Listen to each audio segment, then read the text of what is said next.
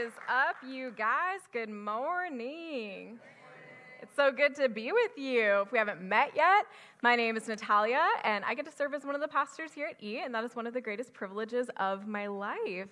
Well, I want to share with you a reel that I saw this week, an Insta reel. It will be on the screen. It says, sitting down when you're married to a woman. Ooh, can you fill this? Oh, okay. Has this ever happened to you? Or maybe you were the one who asked for the water? So my husband Braden sent me this Insta reel last week, but I had a busy day and I didn't get to watch all of the reels that day. And so the next day, Braden got home from work, he got on his cozy clothes, he sat down to paint miniatures, I'm chilling on the couch, and I asked him for water because I couldn't get up. I was busy, I was doing something. And he was dead silent. And Braden is not a dead silent kind of person. And so once I realized this, I'm reading my book, I put it down, and I look over at him at the table, and we lock eyes. And he is just staring at me. And then he goes, "Did you watch the reels that I sent you yesterday?" I said, "No, I didn't. I'm so sorry." And so he laughed and asked me to go watch them. So I watched them, and there were quite a few. I was like a day and a half behind. That's a long time in Insta Reel time. There were a lot. And as I watched the reels, he got me water. And then when he heard me watching this reel, he laughed, I laughed, we laughed, and I apologized. Life requires perseverance. Marriage requires perseverance. Family and work and school require perseverance. Have any of you seen those millennial life event memes? Here's one that I saw recently I'd like to share with you. Yeah, do you relate with that? Millennials, after getting through 3 major economic crises and a few dozen catastrophic events, all before hitting the age of 35. Amazing. I think a lot of us in this room probably feel this way. Man, it's been one once-in-a-lifetime event after another, right? That's what it's felt like. And for many of us at first, this whole experience was pretty intimidating. We had that language of unprecedented times. And then, as major events continued to cross our news feed and the world around us, it just became weird. Like, what is going on? Like, actually, what is happening? And up until the recent conflict in Israel, many of us found ourselves even laughing off these events as the bugs kind of hit the windshield of life, and we said, I don't know, I guess this is just life now. And I don't think that most of us mean to be flippant or disrespectful. I think we're just exhausted. Life throws curveball after curveball, and we feel like nothing goes to plan. And then, you add in like a pandemic and pretty much everything since then, and it's left some of us wondering if we will ever catch a break. Or wondering if life is like that quirky Netflix show/book, a series of unfortunate events. Like, is that how it feels? Maybe you found yourself wondering how you're going to make it through this season, through your present hardship, or walking alongside the hardship of your loved ones. The Oxford Dictionary defines perseverance as continuing to try to achieve a particular aim despite difficulties, or a delay in achieving success. I want to take a few moments to allow you to consider this question then. When you consider the season ahead, what is the particular aim you seek to achieve? What's your goal? What are you persevering toward? Or maybe crawling or surviving toward? Today we dive into the story of someone 2,000 years ago who was seriously driving in his heels to persevere. And at the end of our time together, I'm going to ask you to change the way you respond to hardship, to reframe your self-talk and the way you persevere. Because at the end of the day, in life, we spend the majority of time with ourselves. We're always stuck with ourselves. You know that. The world knows that. The self-help authors know that. The social media influencers know that. So what if we reframe the way that we think about perseverance and our relationship, our response to hardship? Philippians is a book in the Bible, but when it was written, it was a letter from Paul. He was an early church leader who formerly had denied Jesus and then had like a life-changing encounter and transformation that led to his faith in Jesus. And in Philippians, during this letter that Paul wrote, Paul was actually in prison in Rome in some capacity. And it is called the Philippians because Paul was writing to the people of Philippi in northeastern Greece, aka the Philippians. So Paul had felt this call to serve the people of Philippi, and he founded the faith community there on his second big missionary journey in Acts 16. And then when he arrived there, he had found that people were practicing a variety of religions, worshiping Egyptian gods and many other deities. And so as he authored this letter, and he is imprisoned for his bold religious claims and missionary work, he shared his encouragement and teaching for the people of Philippi.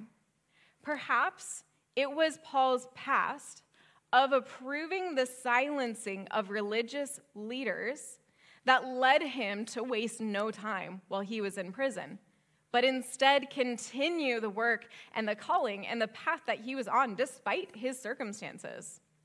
In Philippians 3, Paul writes about the priceless value of knowing Christ, and then shifts to an encouragement to persevere. He writes, "No, dear brothers and sisters, I have not achieved it," referring to oneness with Christ. "But I focus on this one thing, forgetting what is behind and straining toward what is ahead. And I press on toward the goal to win the prize for which God has called me heavenward to Christ Jesus." He says, I have not achieved it. So the it that Paul is referring to requires us to kind of look back at what Paul was talking about a little earlier in the chapter. And he shares that the it was his spiritual ambition to keep his energy and his interest focused on God and being one with God. Paul is saying that despite all of his efforts to grow close to God throughout his whole life, he has not yet achieved that goal. His encouragement then to Philippians, to the people of Philippi, and to us is to forget what is behind, to strain toward what is ahead, to press on toward the goal, and to stay confident in your calling. So what are we going to do about that? A couple of weeks ago, Carlos shared about the now and not yet dynamic of being human. So Jesus died for the forgiveness of our sins and for our freedom, which means that Jesus' freedom is here and now, but he will also return to the earth in his time to finish the work that he started. And I know this is kind of a complex topic, and I bring it up because it shares the essence, it shapes the essence of our human experience. We have hope in Jesus. He has done and will do amazing things. And yet, we experience hardship. We lose loved ones. There is sickness and death and hurting people who do bad things. And yet, in the midst of his very real pain, Paul exhorts us. And the living word of Jesus calls us to forget what is behind, to strain toward what is ahead, and to press on toward the goal, and to stay confident in your calling. Prior to following Jesus, Paul had lived a lifestyle that was shaped by the culture around him and his workplace. He was self-righteous, acting as the voice of what was right. He had authority and credibility and was married to tradition and religious ideologies of the time. And he tried to win the approval of those around him. Classic people pleaser. The irony of reading Paul's story for me is realizing how painfully similar we are. For most of my life, I have been so worried about the opinions of others. My bosses, my friends, my family, gosh, people I don't even know, I've never met, and maybe never will meet. And in the pursuit of being what other people expected me to be, I lost my sense of self and lost touch with who God really wanted me to be and is making me to be. The scary thing is that, like Paul, the formation of ourselves, our beliefs, our convictions, they're shaped early in life, and they're not always shaped by God or in health. In Paul's passionate words, he shares that as he is now being formed by God, for him, that looks like forgetting what is behind. His past achievements, his pleasures, his hardships, his joys. And by forgetting what is behind, he is allowing himself not to be fueled by pride or the past, but to be propelled forward by his motivation for what is ahead. He's found a more worthy goal. Paul invites us to persevere by focusing our mind and our plans on what lies ahead, to focus on our goal and on our calling. In the next part of the verse, it says, straining toward what is ahead. And the Greek word dioko is used for straining. Dioko is a prolonged form of the primary verb dio, which means to flee. And so that means that this verse really says to flee toward what is ahead. Just flee, go. In 2 Timothy chapter 4, Paul uses the imagery of a runner on a course. Maybe you've heard this. And they're putting all of their effort toward what is ahead, to press on toward the goal. How do we press on, though, when life is filled with so much difficulty? When there is suffering and pain and distractions and expectations from so many directions. In an earlier letter Paul wrote, he observed that suffering produces perseverance, and perseverance character, and character hope. Suffering cultivates the quality of perseverance. The challenge with suffering and this birthing process of perseverance is that it is so hard, and it's wearying. And most of the time, man, we just want to escape it, avoid it, or at the very least, save it for another day. You can just sit there, thanks, I don't want you right now. So here's what I propose. Let's flee slowly. Okay, so I know that's like an oxymoron, and I would like to explain it to you. So we're told that when we experience suffering and hardship and press into it, it will produce perseverance and so many other fruit and good things. But pressing into the pain doesn't mean we have to white-knuckle it. It doesn't mean inundating ourselves with the greatest pain of life. It means riding the waves of pain, of disappointment, of grief, of anger, hurt, avoidance, curiosity, all of the things, buoyed atop those waves by Jesus. Like a buoy, the waves will lick up and tap us on our shoulders, but they don't have to drag us under, and we will come back up. So can you take a moment to imagine that? I want to invite you to close your eyes. I don't think it'd be an Italian message if I didn't have you close your eyes. I want to invite you to close your eyes and imagine floating on the water. Waves coming at you, maybe they're gentle, maybe they're rapid. You are bobbing around, observing your feelings and fears and your perception of your worth. How does that feel? You don't have to do anything about it. You can look at it with curiosity. You can ask God what's happening. You can open your eyes. As we experience the hardship of life, we are reminded that the way we feel matters. but that feelings are not truth tellers. They are indicators of how we are emotionally and even physically responding to things. So as we ride the waves of life, we have permission to observe the way we feel and be curious, and then bring truth into those feelings. When we're facing the hardships of life, we try to protect ourselves. Our brains and our bodies are amazing at helping us continue on. Paul's encouragement is to persevere, not push away. To invite our brains and our bodies to come back online, to attune ourselves to what Jesus is doing and saying in the midst of everything, whether the path ahead is cloudy or clear. We can even take time to validate our emotions and our response to life, and yet not use them as our compass. Saying, I can tell that I am anxious about this. I can even feel a tightness in my chest or in my throat or between my shoulder blades, and I accept that I feel this way. It's okay to feel this way because I'm okay. Validating our own experiences and stories quiets the amygdala and allows us to respond to our feelings. It gives us space to invite Jesus into our healing that frees us to grow forward.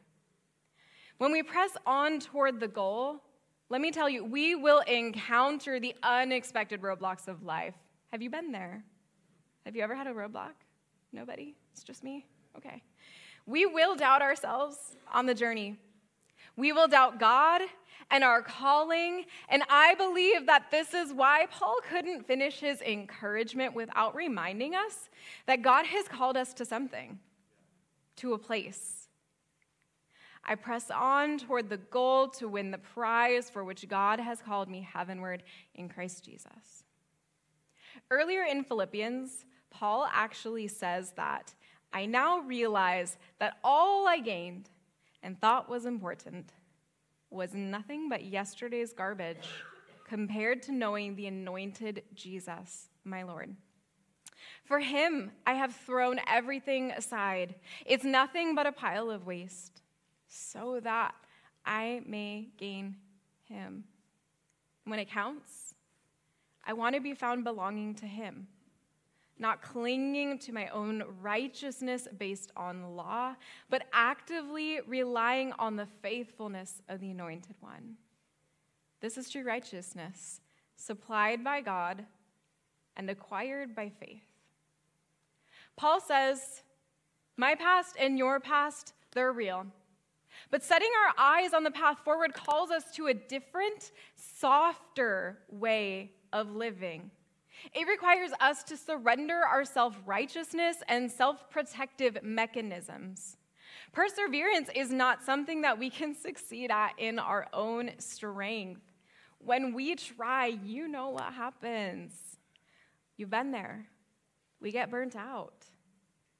Maybe we doubt God. Maybe we doubt our family. Maybe we doubt people. Maybe we doubt society. Maybe we lose hope. We have limited capacity. Paul discarded everything else that defined his self-worth, his motivation, and purpose, and discovered that the only way through life, through hardship, and to get to his goals was not going to be on his own accolades. In Paul's statement, he expresses that if anyone could brag about their lives, their accomplishments, titles, societal worth, it would be him. But he considers those things, his past, his bragging rights, a pile of waste. That's a really vivid word and imagery. There is no guessing in there, like a pile of garbage. What? Wow.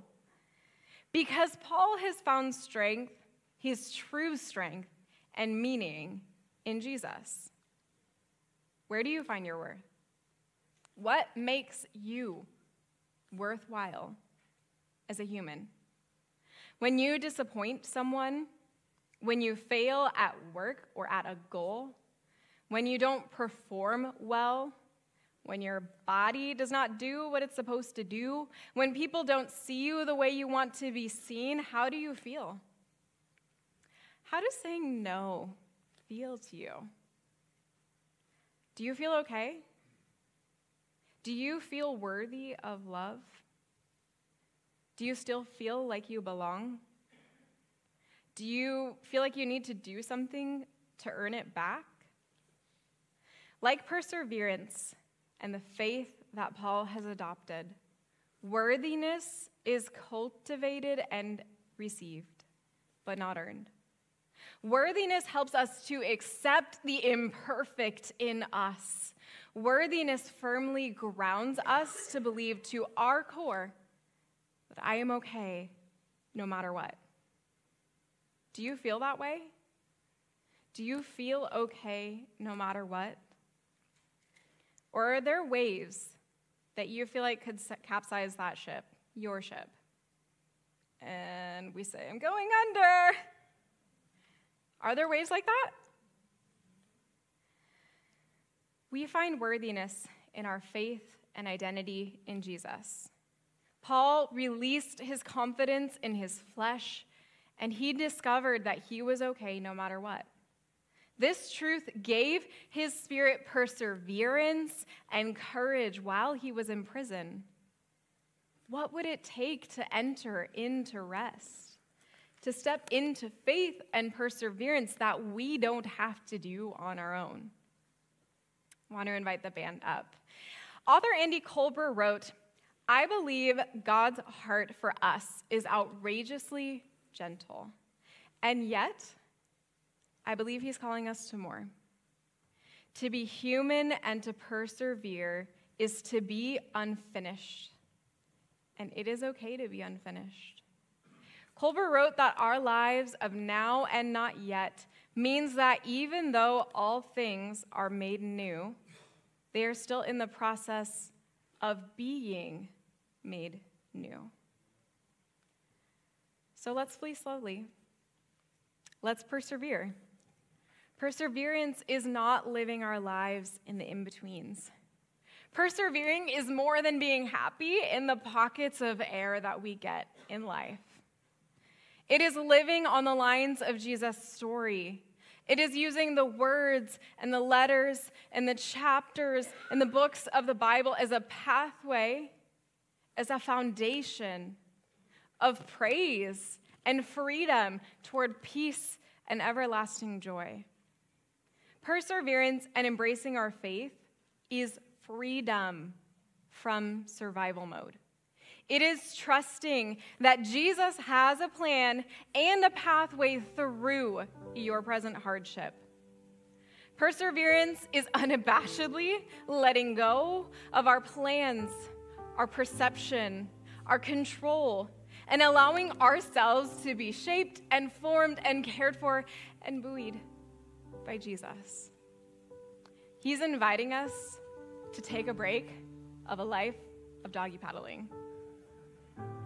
We can trust the one who created the heavens and the earth and who created you. Let's flee slowly. Usually, we flee from something, right? But imagine if we flee toward something, if that was our motivation. If as we pass through the troubles of life, we feel them, we see them, we experience them, and we continue with the hope of what is ahead.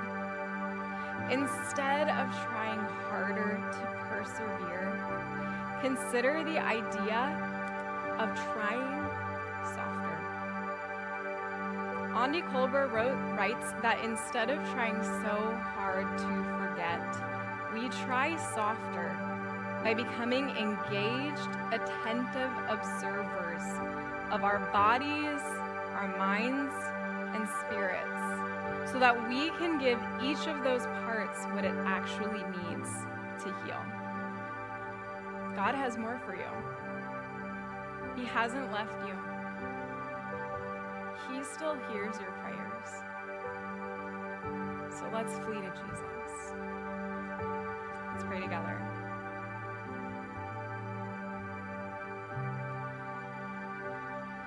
Father, we're just in awe that no matter what we experience in life, the good, the hard, the unexpected, the somewhere in between, that you are good to us, that you have a plan for us, a plan that is abundant and life-giving and full of hope and joy and freedom. Father, we just pray that you would give us encouragement and a gift of faith so that we can persevere through our present hardships, so that we can persevere toward something, toward the future that you are inviting us into. God, we ask that you would give us freedom and humility to cast everything else aside, to focus on the hope that you have given us. God, we just pray that as we enter into this time of worship, that you will give us each that sense of freedom and hope, a breath of fresh air, and an excitement